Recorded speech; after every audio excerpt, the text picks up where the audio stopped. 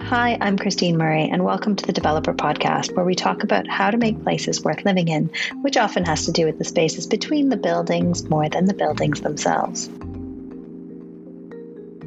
Hi, my name is Barry Jessup. I'm the Managing Director of Socius.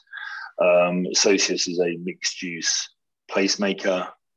We're a relatively young company, but the team at Socius has had a very long time together working previously for a company called First Base. So we have effectively taken the development team out of First Base and set up a new company. We're very much focused on urban city centre locations, always brownfield, never greenfield, and very much mixed use. And that's a genuine mix of offices, residential, senior living, student, bars, restaurants, cafes to create really, really interesting places. We see ourselves as not just a developer, but an enabler and a curator, and we could perhaps talk about that a little bit later. But as a business, effectively, it's the same team as we had previously with the same projects and the same investors, but hopefully with an opportunity to double down on some of the things that we feel really passionate about, certainly on the ESG agenda.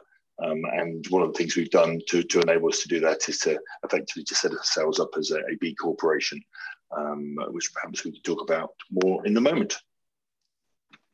It'd be good to hear about that. I think this decision, you kind of bill yourself as a social impact developer. You are on that B Corp journey.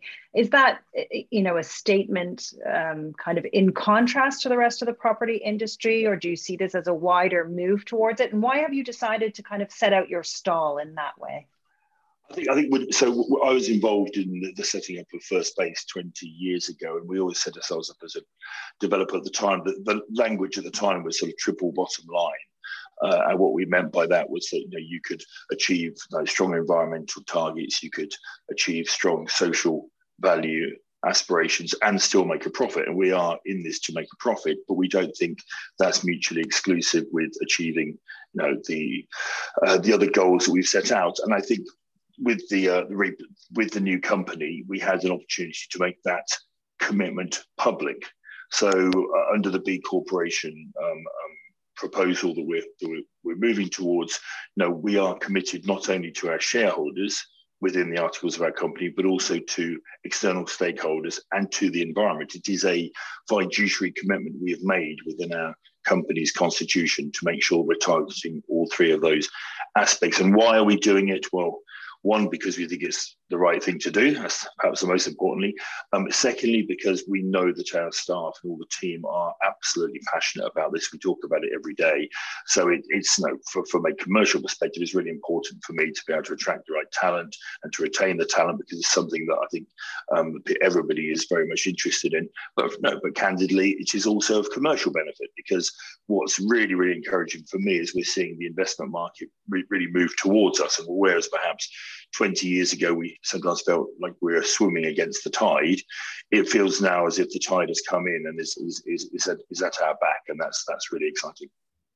Olaide, I'm going to bring you in here to introduce yourself. I mean, we've already used this term ESG. For people who aren't familiar with it, what is it and why is it of interest in the market right now? So my name is Olaide Obo. I'm one of the directors of Socius, and I'm really excited about our proposition, actually, because I think as an industry, we focus on development, and our language and everything we talk about is usually about the physical building. And I think sometimes we forget that the most important part of the physical building is the people who actually occupy those buildings. And I think that's where our starting point is. Taking a real people-centered approach to development means that our focus has to be, and always starts with, how do we make sure that we are delivering impact and improving long-term life chances for the people who are going to live, work, or play in the places we create. So that's where our starting point is. Hence why we focus on B Corp. Hence why we focus on ESG. We focus on sustainability. We focus on social value. We can't not do that. If you take a people-centered approach to development, you have to look at that. And I think it really does help in terms of how you engage with the communities that you're developing in, because you can genuinely talk about, this is not just about how big or how tall or how wide or how purple, how orange this building is going to be.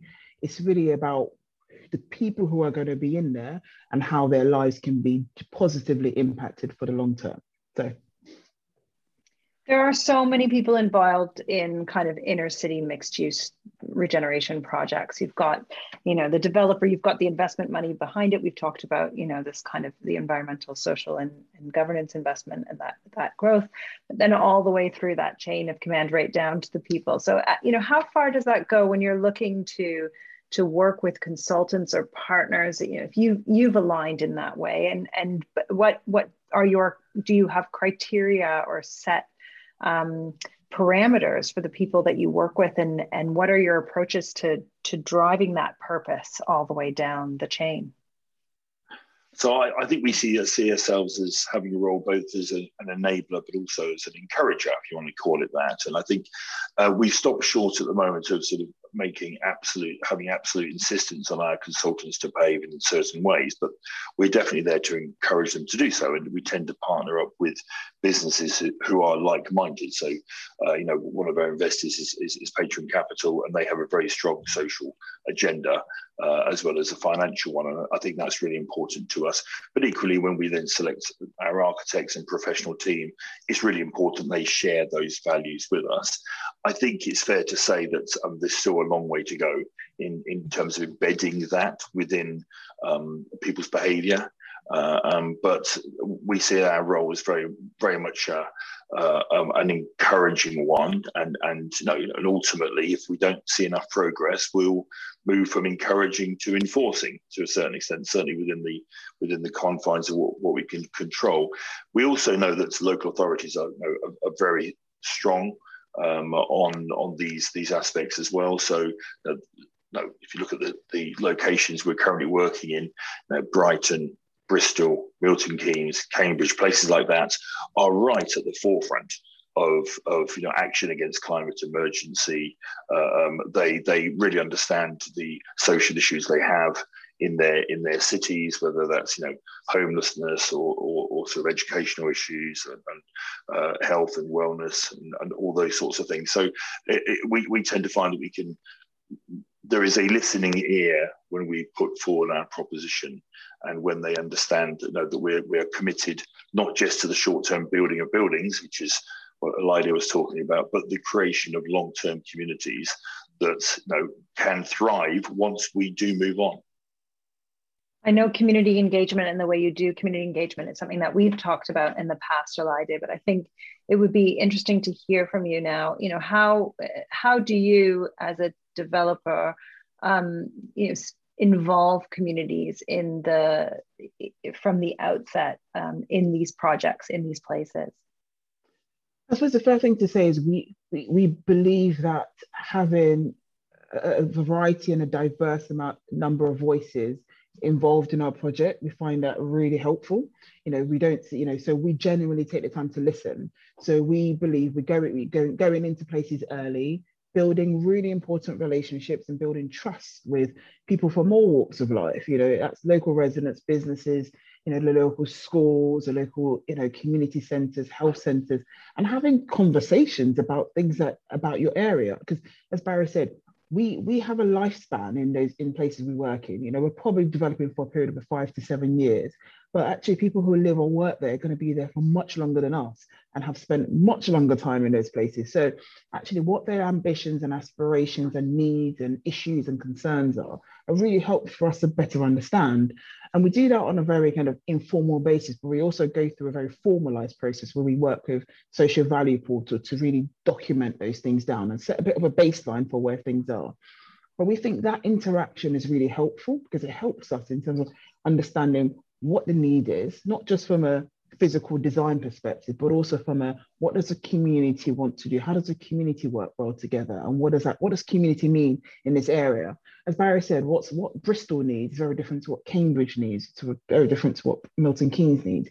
So we don't have that cut and paste approach or cookie cutter approach. We've got to really walk the streets, speak to people and understand what those needs are. And I love that. And all of our team are really invested in that. We go out and we spend time, and all that information is fed through to our process. So we better understand actually, what does the physical design need to do to support some of these challenges that the local community has raised?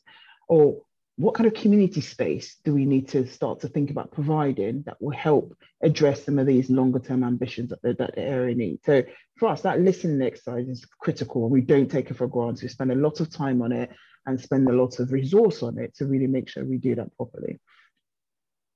We're here to talk about Milton Keynes. You guys are working in Milton Keynes, so I would ask you to take us on a little journey to your site. Take us to visit this place, the wider place, for people who aren't familiar with Milton Keynes, the kind of way that it was developed. It just might be interesting to kind of have that context and then understand a bit about the work that you're going to be doing there. So Milton Keynes is interesting. It's a location that I think nearly everybody has heard of, but it's amazing how many people have never visited. And if you haven't visited Milton Keynes, it is almost unique in a UK context. We have a lot of sort of investors and stakeholders who we take to various places around the UK, and they're always slightly taken aback when they arrive in Milton Keynes, because it feels much more almost North American perhaps than it does traditional European or English, because it is a very young, I was going to say city. It's actually strictly still a town. It will be a city soon. It has one of the highest growth rates in the UK, and it has all of the attributes of a city, and it will be a city soon. But it's very youthful, and I think the mixture of uses that it has sort of reflects that. So it's very much a planned city. I'm going to call it city from here on in. It's very planned. It's famous for its roundabouts, and it's very organised sort of transportation system. So Milton Keynes has been criticised in the past because of its the perception of its sort of quite structured transportation system with roundabouts, etc. What's interesting, however, for me, is that suddenly looks, going into sort of 2023 and beyond, with the advent of drone deliveries and autonomous vehicles, it looks genius in lots of ways, because it's going to allow the fast tracking of a lot of that technology. So it's a youthful city, I think, with a youthful purpose. And with a whole series of local attributes that are youthful. I'm going to keep using that phrase because I think it's really relevant to Milton Keynes. Now, for example, it has one of the best sort of ski and snow dome locations in the UK. It has fantastic green open spaces, and it's one of those cities that has really thrived on the back of the pandemic, where people want access to space. They don't necessarily want to be spending as much time commuting as they did before, and they are looking to work closer to their homes.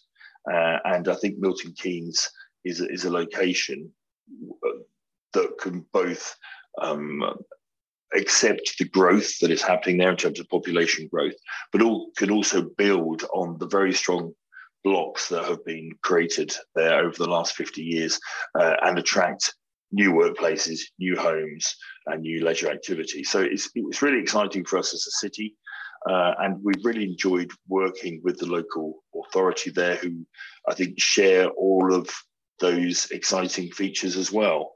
So we were really encouraged and welcomed. We're actually working on a site in particular called Saxon Court that used to be the home of MK Council, and has, for what is a young city, a long history of experience in Milton Keynes. So we're working very closely with the council. We've developed up a scheme there, which I think they'll be very proud of. You talk about this autonomous vehicles and drones, and it's a slightly different conversation than the one going on about 15-minute cities and walking and cycling. Is there an active travel plan for Milton Keynes that's also built into this, or is it more that it requires a different approach because it was laid in a different kind of infrastructure? I should think it addresses and achieves both. So we haven't started to talk about our development yet. We'll talk about that in a moment. But we've very much taken a sort of 15-minute or even a 5-minute city approach to the design of our scheme. It's a genuine mixed-use scheme. It has a large office that is building on the existing office there. So we're retaining the existing structure and thereby saving, a lot of carbon by not replacing a lot of that. We're also building a new 33-story residential tower, which we'll talk about in a moment as well. And then bars, restaurants, some creator maker space, public squares, fantastic atrium that people will have access to. So a lot of features there. And what that enables us to do is to allow people to work, live and play all in the same location. Bit of a cliche, but in this case, it really is true. And so we've achieved that 5-minute city aspect, but equally people want connectivity to the surrounding areas. And one of the reasons we very much focus on city centres, and MK is a good example of that, is because, frankly, transportation is one of the big issues you have in terms of sustainability. So the ability to reduce transport in the first place is the need for transport is really helpful. The ability then to replace traditional transport, i.e., these owned cars, with potentially autonomous vehicles that can be shared by everybody, I think enables, and all run of course on electricity, enables a much more sustainable long-term environmental approach to take place in these locations. Is the autonomous vehicle thing something that the council is working towards in Milton Keynes, or is this your kind of prediction? Is there a plan for a trial of that technology? So the council have been really innovative and forward-thinking, actually. What they have done is they have worked on a project called MK5G, where they've rolled out 5G across the whole public realm. And 5G has enabled and has brought forward a number of companies who want to test their technology using 5G. One of those being autonomous vehicles, because it reduces the latency, it's quicker for you to roll out, and they're testing it and utilizing it today. If you go to Milton Keynes now, you see Starship robots up and down the city delivering food to people. You can order your coffee and it literally arrives in a robot. They have been testing connecting autonomous vehicles across the public realm, and it's currently live. It's in progress. It's happening today. And I think that's Milton Keynes. Milton Keynes really focused on future mobility. How can we start to look at future ways of moving around our cities? And as a business, we are very keen to trial new things and to provide testing opportunities. So we're really connected to MK5G because we think it's a great opportunity to be part of thinking about how we move around our cities in the future. Really exciting to hear that kind of risk taking, or what might be perceived as risk taking in what can be a risk averse approach to development in other places. Is that something that you also look for when you're looking for sites in places? Are you looking for councils that are willing to try new things, or is it just a bit of luck in Milton Keynes? No, we get very frustrated, I think, in locations where innovation is frowned upon. It seems crazy to me. I mean, the real estate sector more generally is fairly archaic in the way that it approaches a lot of things that it does. The construction industry really hasn't moved in about 120 years. We're still building buildings very similar to the way that we were at the beginning of the 20th century. That's very frustrating for us. And whenever we find the local authority that's keen to embrace innovation and change, we get very excited, and Milton Keynes definitely fall into that category. And one of the things we did for our scheme here was the selection of our architects. So we brought in RSHP for what I believe is their only scheme outside of central London,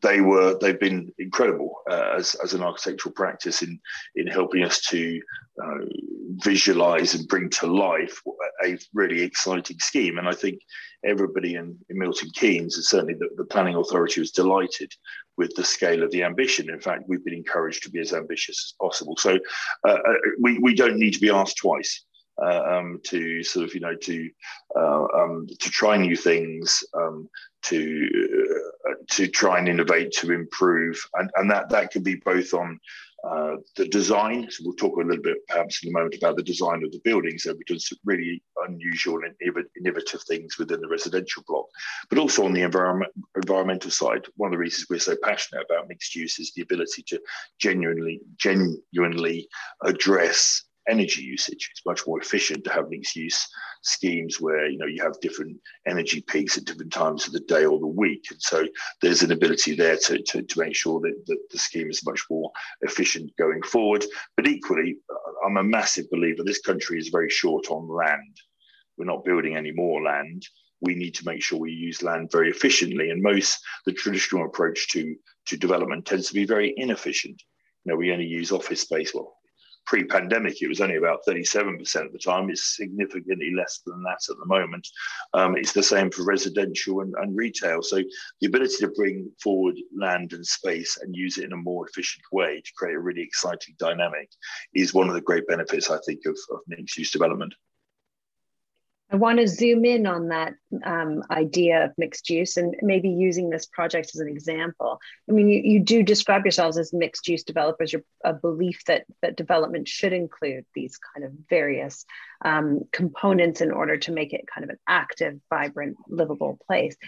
What are your secret ingredients, if you have any? Does that change depending on where you are, or do you have kind of it should be X percentage of this and Y percentage of that, and do you think that perception has changed at all through changes that we've seen post-COVID in terms of work and life? Are you feeling like your hunches are being borne out by the direction of travel, or actually, how are you saying we need to reevaluate these certain aspects of the way that we do things? I think the fundamentals of proper mixed-use development haven't changed. I would find one of the questions I always like to ask people is where their favourite locations are, or their favourite places are in the world, and those are very rarely mono-use locations. They're very rarely a sort of an office park or a housing estate or even a shopping centre. They tend to be mixed use locations because that's where you get a vibrancy and a sense of excitement and curiosity that perhaps you don't get in mono-use developments.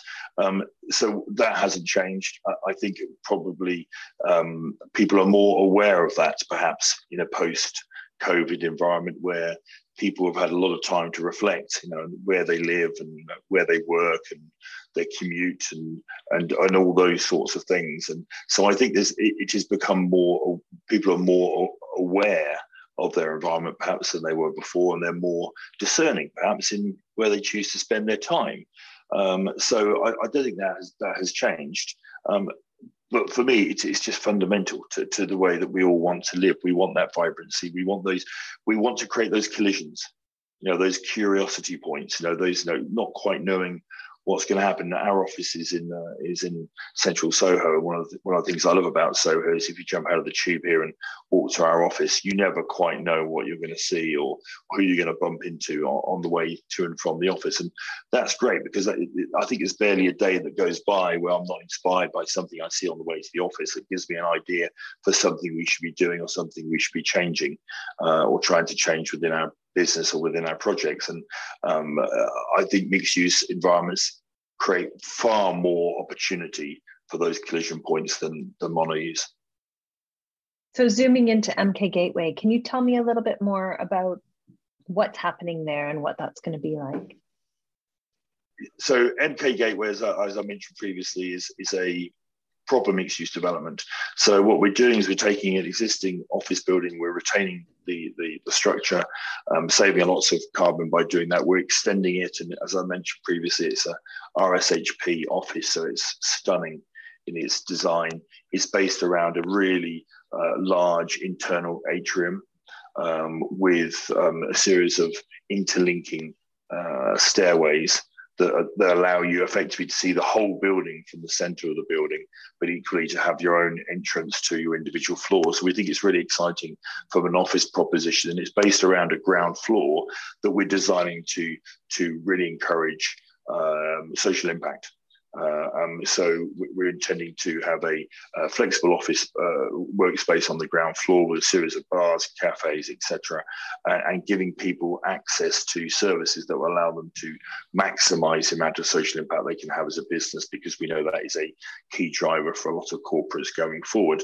And then sat alongside that new refurbished office, we have a 33-storey residential tower.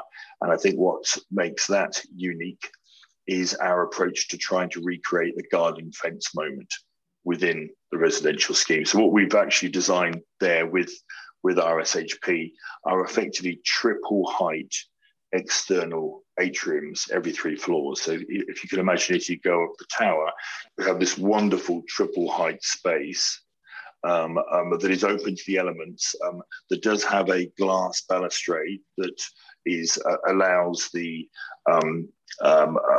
some weather protection, but we've designed them so they can be used 300 days a year, and they are accessible by the 3 floors of residential units. So that means you have 24 residential units all opening up onto that space, and you have therefore probably around 50 to 60 residents who will start to own that space and turn it into their own private communal space, if you want to call it that. And we've done that deliberately because one of the challenges with mixed use development and high density development, which is where we tend to specialize, is that you can create loneliness. And it's quite hard to create new communities. And by actually breaking it down, and rather than just simply having a single large residential scheme of 250 units, you break these down into much smaller micro communities. You can recreate the terraced house feeling than if you've lived on a terraced street before. But typically, you get to know the 3 houses to your left, to your right, and perhaps the 3 or 4 opposite, and that creates a small community. And that's what we're trying to recreate here. So it's just an example of some of the innovation that we're trying to apply to the residential aspect, and we think will have a genuine impact on the health and well-being of the people who live there. And I suppose the third building we're creating, there's a third building called a shed, which is intentionally designed for SMEs to have space, almost like your first opportunity into business, or if you're trying to scale up, and also an opportunity to kind of we create this place where we call them show and share space, so you can actually make something there, show it off, and then potentially sell it from there as well. So I think you asked earlier on, Christine, about what are the ingredients of a mixed use place. I think for us, it's that flexibility of space. At MK Gateway, what you're getting is startup, scale up, and actually grade A office space. So you've got opportunity to be in MK Gateway almost at different levels. You can live there in a real community that's bustling, and it's been designed to create proper community. So every time you go up 3 floors, you've got 50 or 60 people that you can have a chat with, have coffee, you can have an event together, you can have, a neighbor's party, whatever it is, and that's really great. But also the active public realm is intentionally curated for those collision points. We've thought about where those points are that people are generally going to dwell and have a little chat, or you might see people. We know that and this goes right back to community engagement. When we spoke to and listened to everyone in the community, whether it's big businesses like Santander or Red Bull who are in Milton Keynes, to local residents who go to kids in a local school, those are the things that we heard. We want community, we want civic space, we want places that we can see what's happening, to find out what's going on, to start a business. And all those ingredients are really important in a mixed use place, because places have to evolve and are flexible. And so we've got to put all these ingredients into the mix, curate them properly, and make sure, and they will work well together. So for us, there are a number of things that go into the mix, but the curation is probably the most important part of what we do as well. And I think that's quite important because sorry. That's okay. I wanted to ask about. I think it's so important, this community cohesion and this kind of idea of these collision points, as you put them, but many of them rely on retail spaces or, kind of spaces that must be populated. And it's been a challenging time for retail. How do you engage with your retailers or think about these spaces and their, I guess, viability, really? Do they rely on independent traders to kind of survive? Or is it something that you look at, subsidizing if they are struggling? Or, what are the models for sustainable retail within the mix?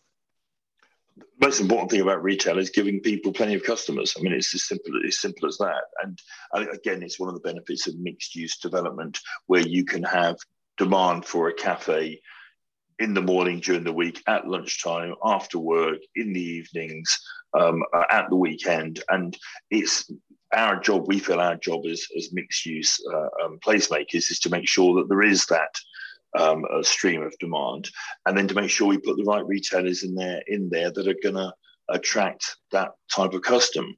And Elida is absolutely right. I think one of the key things is around flexibility of use, flexibility of space. It's allowing space to adapt over time, because we won't get everything right the first time. It will change, it will evolve. So making sure that there is that ability to do that, because if you get those mix of uses right, they have really significant sort of synergistic benefits to everything. The residents will enjoy living there more. The office occupiers will find it easier to attract people to work there, because there'll be a buzz and vibe about the place. We've already talked about some of the environmental and sustainable benefits of doing all those things. So I think that's crucial.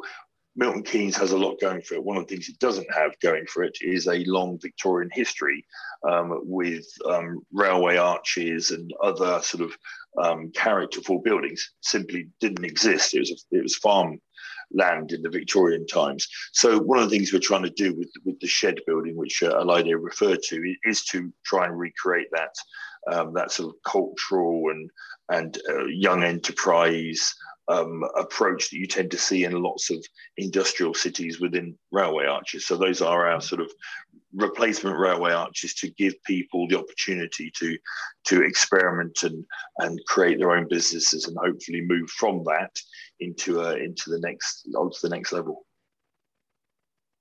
Do the people who live in Milton Keynes or are kind of drawn into that, do you think that they're buying into the aesthetics of Milton Keynes? They're like, fine that it's not a bunch of Victorian terraces, or is there part of them that kind of wishes Milton Keynes was somehow different? Is there a sense of pride in the contemporary architecture there? Absolutely. I think Milton Keynes is, as I think Barry said, it's a young city. It's only 53 years old, I think. So a lot of people are attracted to the place because it's brilliantly connected. It sits within the Cambridge and Oxford knowledge arc, but it's 30 minutes into London, another 40 minutes or 45 minutes into Birmingham. So you can get everywhere. It's surrounded by amazing parkland. I mean, Campbell Park, which is 10 minutes from our site, is about 25, 30 acres of beautiful parkland. So you've got this amazing balance of being in the middle of a bustling city, big businesses, lots going on, central financial district within Milton Keynes, but you're literally minutes away from wonderful, green space. I think that real balance is what people love. Milton, and there's a significant amount of civic pride in Milton Keynes. You get busloads of students from all around the world coming to Milton Keynes to see how it was designed. It was a planned city, and it was designed intentionally. So people want to understand how that's working and how it's also been evolved over time, and we are part of that evolution. So we're even our architects, we're super excited because they got to work on something that's relatively young and also be part of its ongoing evolution. It'd be interesting to hear about, I mean, you've chosen a very big brand named architect in this case. So it's, who have long had statements around the kind of projects they'll do and the way that they run their office. And Richard Rogers having a long history of involvement in urban planning and in an interest in the human aspects of city making. But when you're thinking about working with architects or designers, what is it that you're looking for in a practice? And also, where do you think design fits into placemaking or the branding or identity of mixed use places? Design is clearly integral to all of that. Good architecture, I think, is so important. Good architecture, of course, means different things to different people. The RSHP approach tends to be very different to a lot of more traditional architects.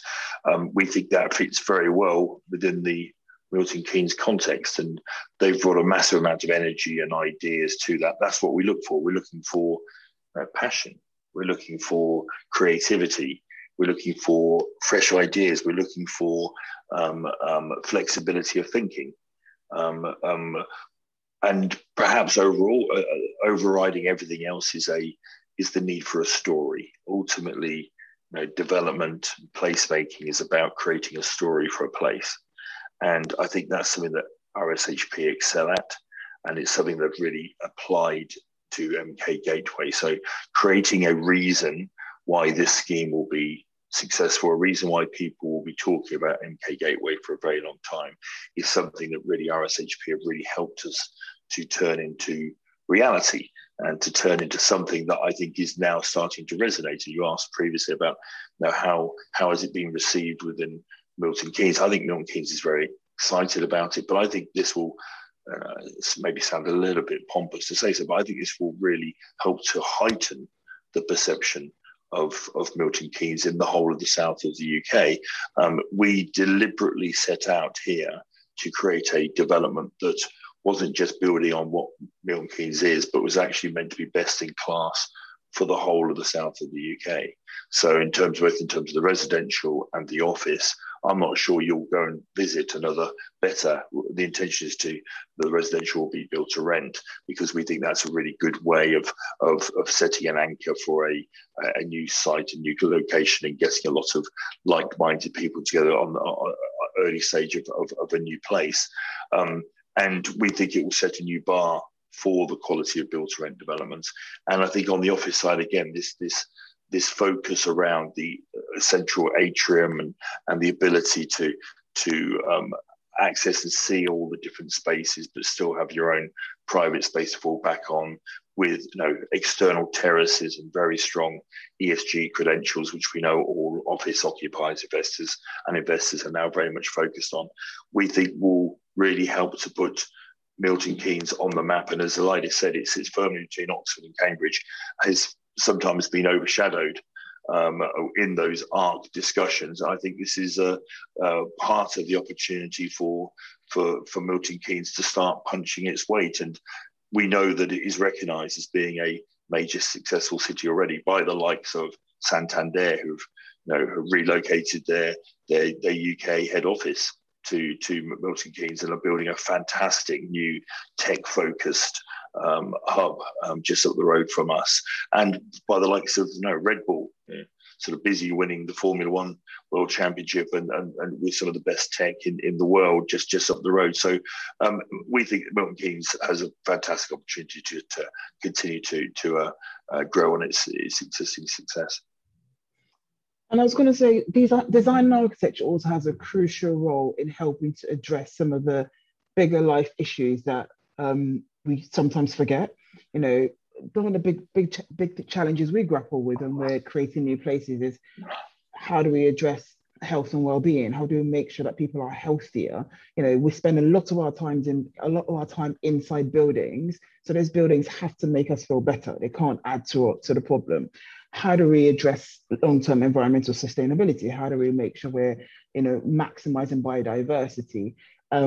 Loneliness issues, how do we make sure we're creating community so people don't feel more lonely, or mental health issues aren't exacerbated by the buildings or the place we're creating. So I think design and architecture has such a crucial role in that, hence why we make sure that we take our design team along on that journey with us. They understand all those challenges, and we're not always going to find a solution, but what we're not doing is adding to the problem. We're starting to put the things in place to make sure we're addressing those. So yeah, I think that's also a crucial role that we shouldn't forget about what architecture does for our schemes.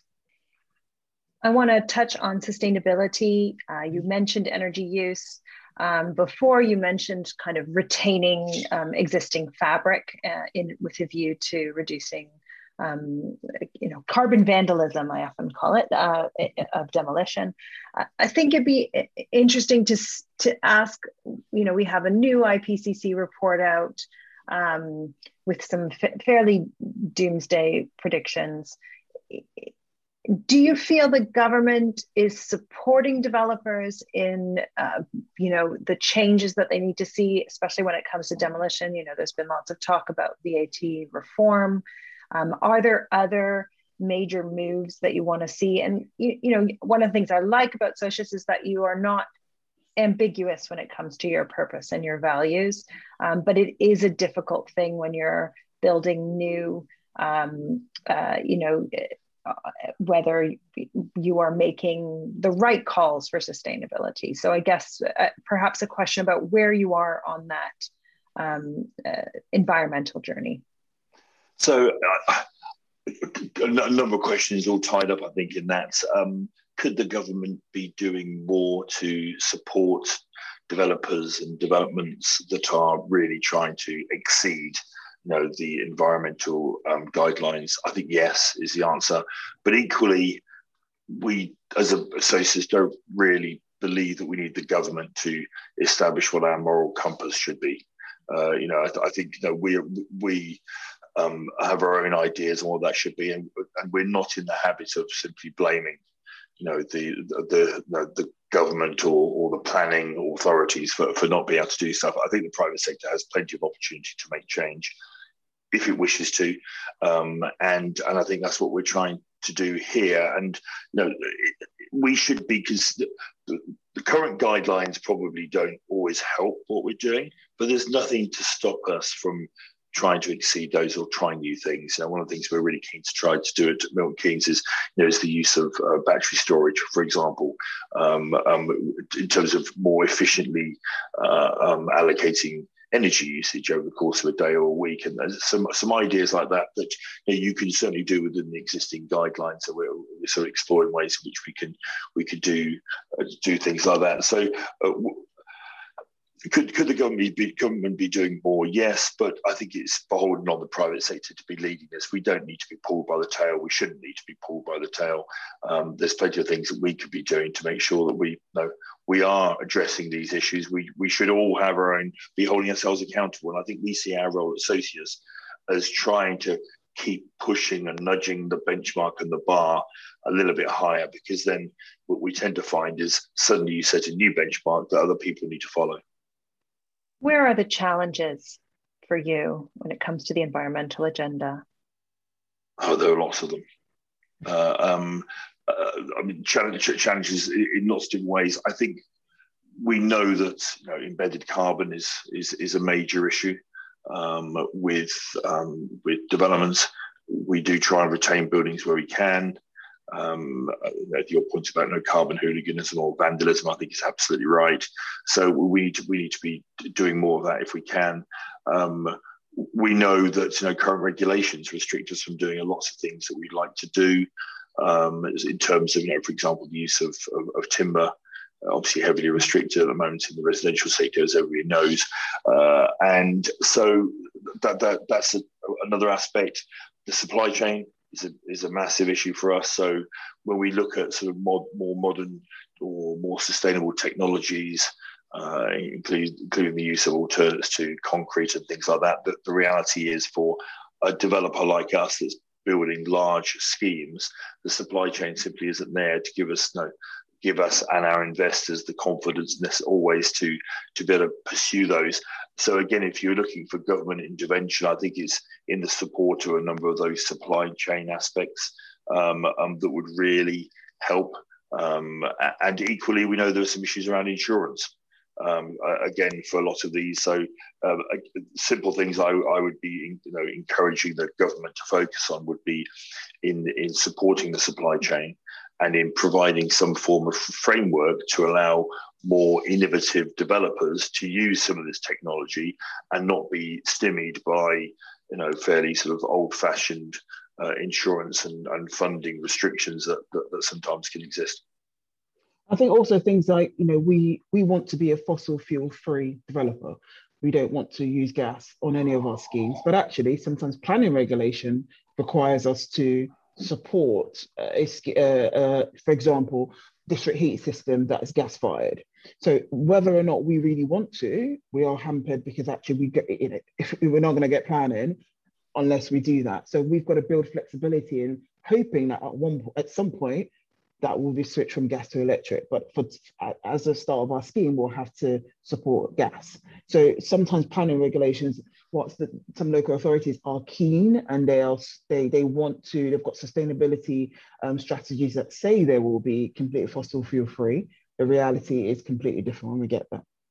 When you say fossil fuel free, is that include materials or is that about how your schemes are heated? It's about gas heating, etc. It's really good to hear that, those challenges, because I think they are shared ones.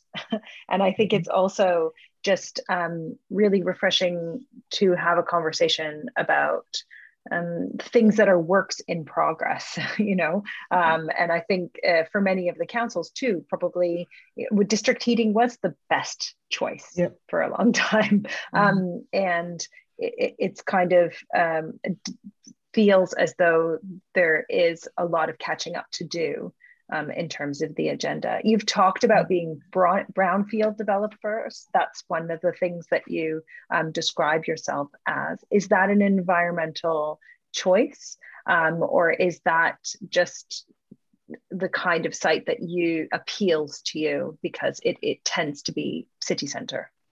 It's all of the above. I mean, I don't understand why anybody's doing any greenfield development at all. Just simply don't understand it. There's plenty of brownfield land available. We don't need any more. It just needs more creative ways of addressing those. We're also mixed-use developers, and frankly, that works better in central locations. So we're not only brownfield, but we tend to be city centre focused because I think they're the most exciting places. And maybe that's just a personal preference, but those are the places that I think work best for mixed use. And so it is partly environmental. It's partly about having a positive impact outside of the boundaries of our scheme. So we would like to think that all of the areas around our scheme will improve but through what we are delivering. Of course, if you're in a city centre, you could the extent of the impact that you can have is that much greater because you're surrounded by other developments and other sites. So that's an important aspect. And the final piece for me is around transport, which we talked about previously. And you can have a much more sustainable, lower transport environment in sort of built up brownfield locations than you can if you're sat on the outskirts of a town or city. We've talked about policy and politics. We've talked about developers in the profession, and I kind of want to go back to that point about listening and people. And what are they telling you that they want going forward? Has it changed? Is it changing? But what is it you see that they are demanding of new places to live, work, or play? It's interesting because I don't think it changes that much. People fundamentally want a safe community for them to live and work.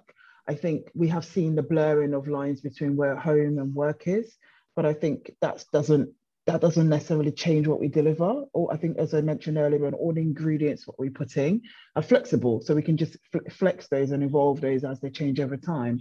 But fundamentally, people want safe places. They want places that they can grow their families in, they can enjoy themselves, and that actually they can be part of a community. So I think the fundamentals are right. And if I asked you or 10 other people, they'll probably say very similar things.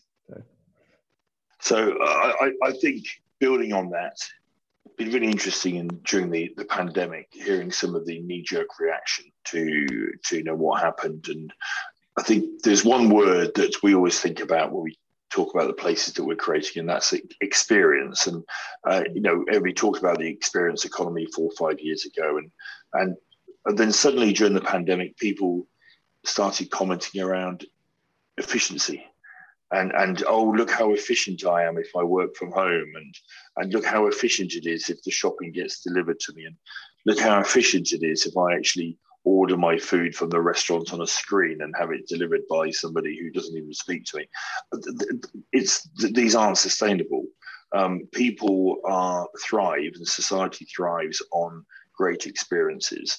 And as a developer and a placemaker, we need to be creating great experiences. And I think people started to forget that over the pandemic, and to their detriment. I think a lot of these restaurants will really struggle when they remove the human interface from going to pick up your lunch, and I'm just not sure people are going to be very excited about that. And frankly, if that's what's going to happen, you may as well order it on your phone and have it delivered to your desk, because the experience is gone. And when you lose experience, you lose brand. And when you lose brand, you lose sales. And when you lose sales, you go bust. And I think it's as a developer, we need to be constantly thinking about how do we create a strong experience. And if we can create a strong experience, we'll create a strong brand. And if we create a strong brand, we'll attract occupiers and residents. And that's how you make successful places. I think that just leaves me to thank you both very much for sharing your plans for Milton Keynes with me today, and some of your wider ambitions for Socius. So thank you very much for being here. Thank you. Thank you. Thanks for listening. Our podcast is produced by Simon Mercer with music by Fortet. If you like what you hear, you can support us on Patreon at patreon.com/thedeveloperuk. You can sign up to our newsletter on our website, thedeveloper.live, and check out our live events on making more sustainable and equitable places at festivalofplace.co.uk. Thanks a lot. See you next time.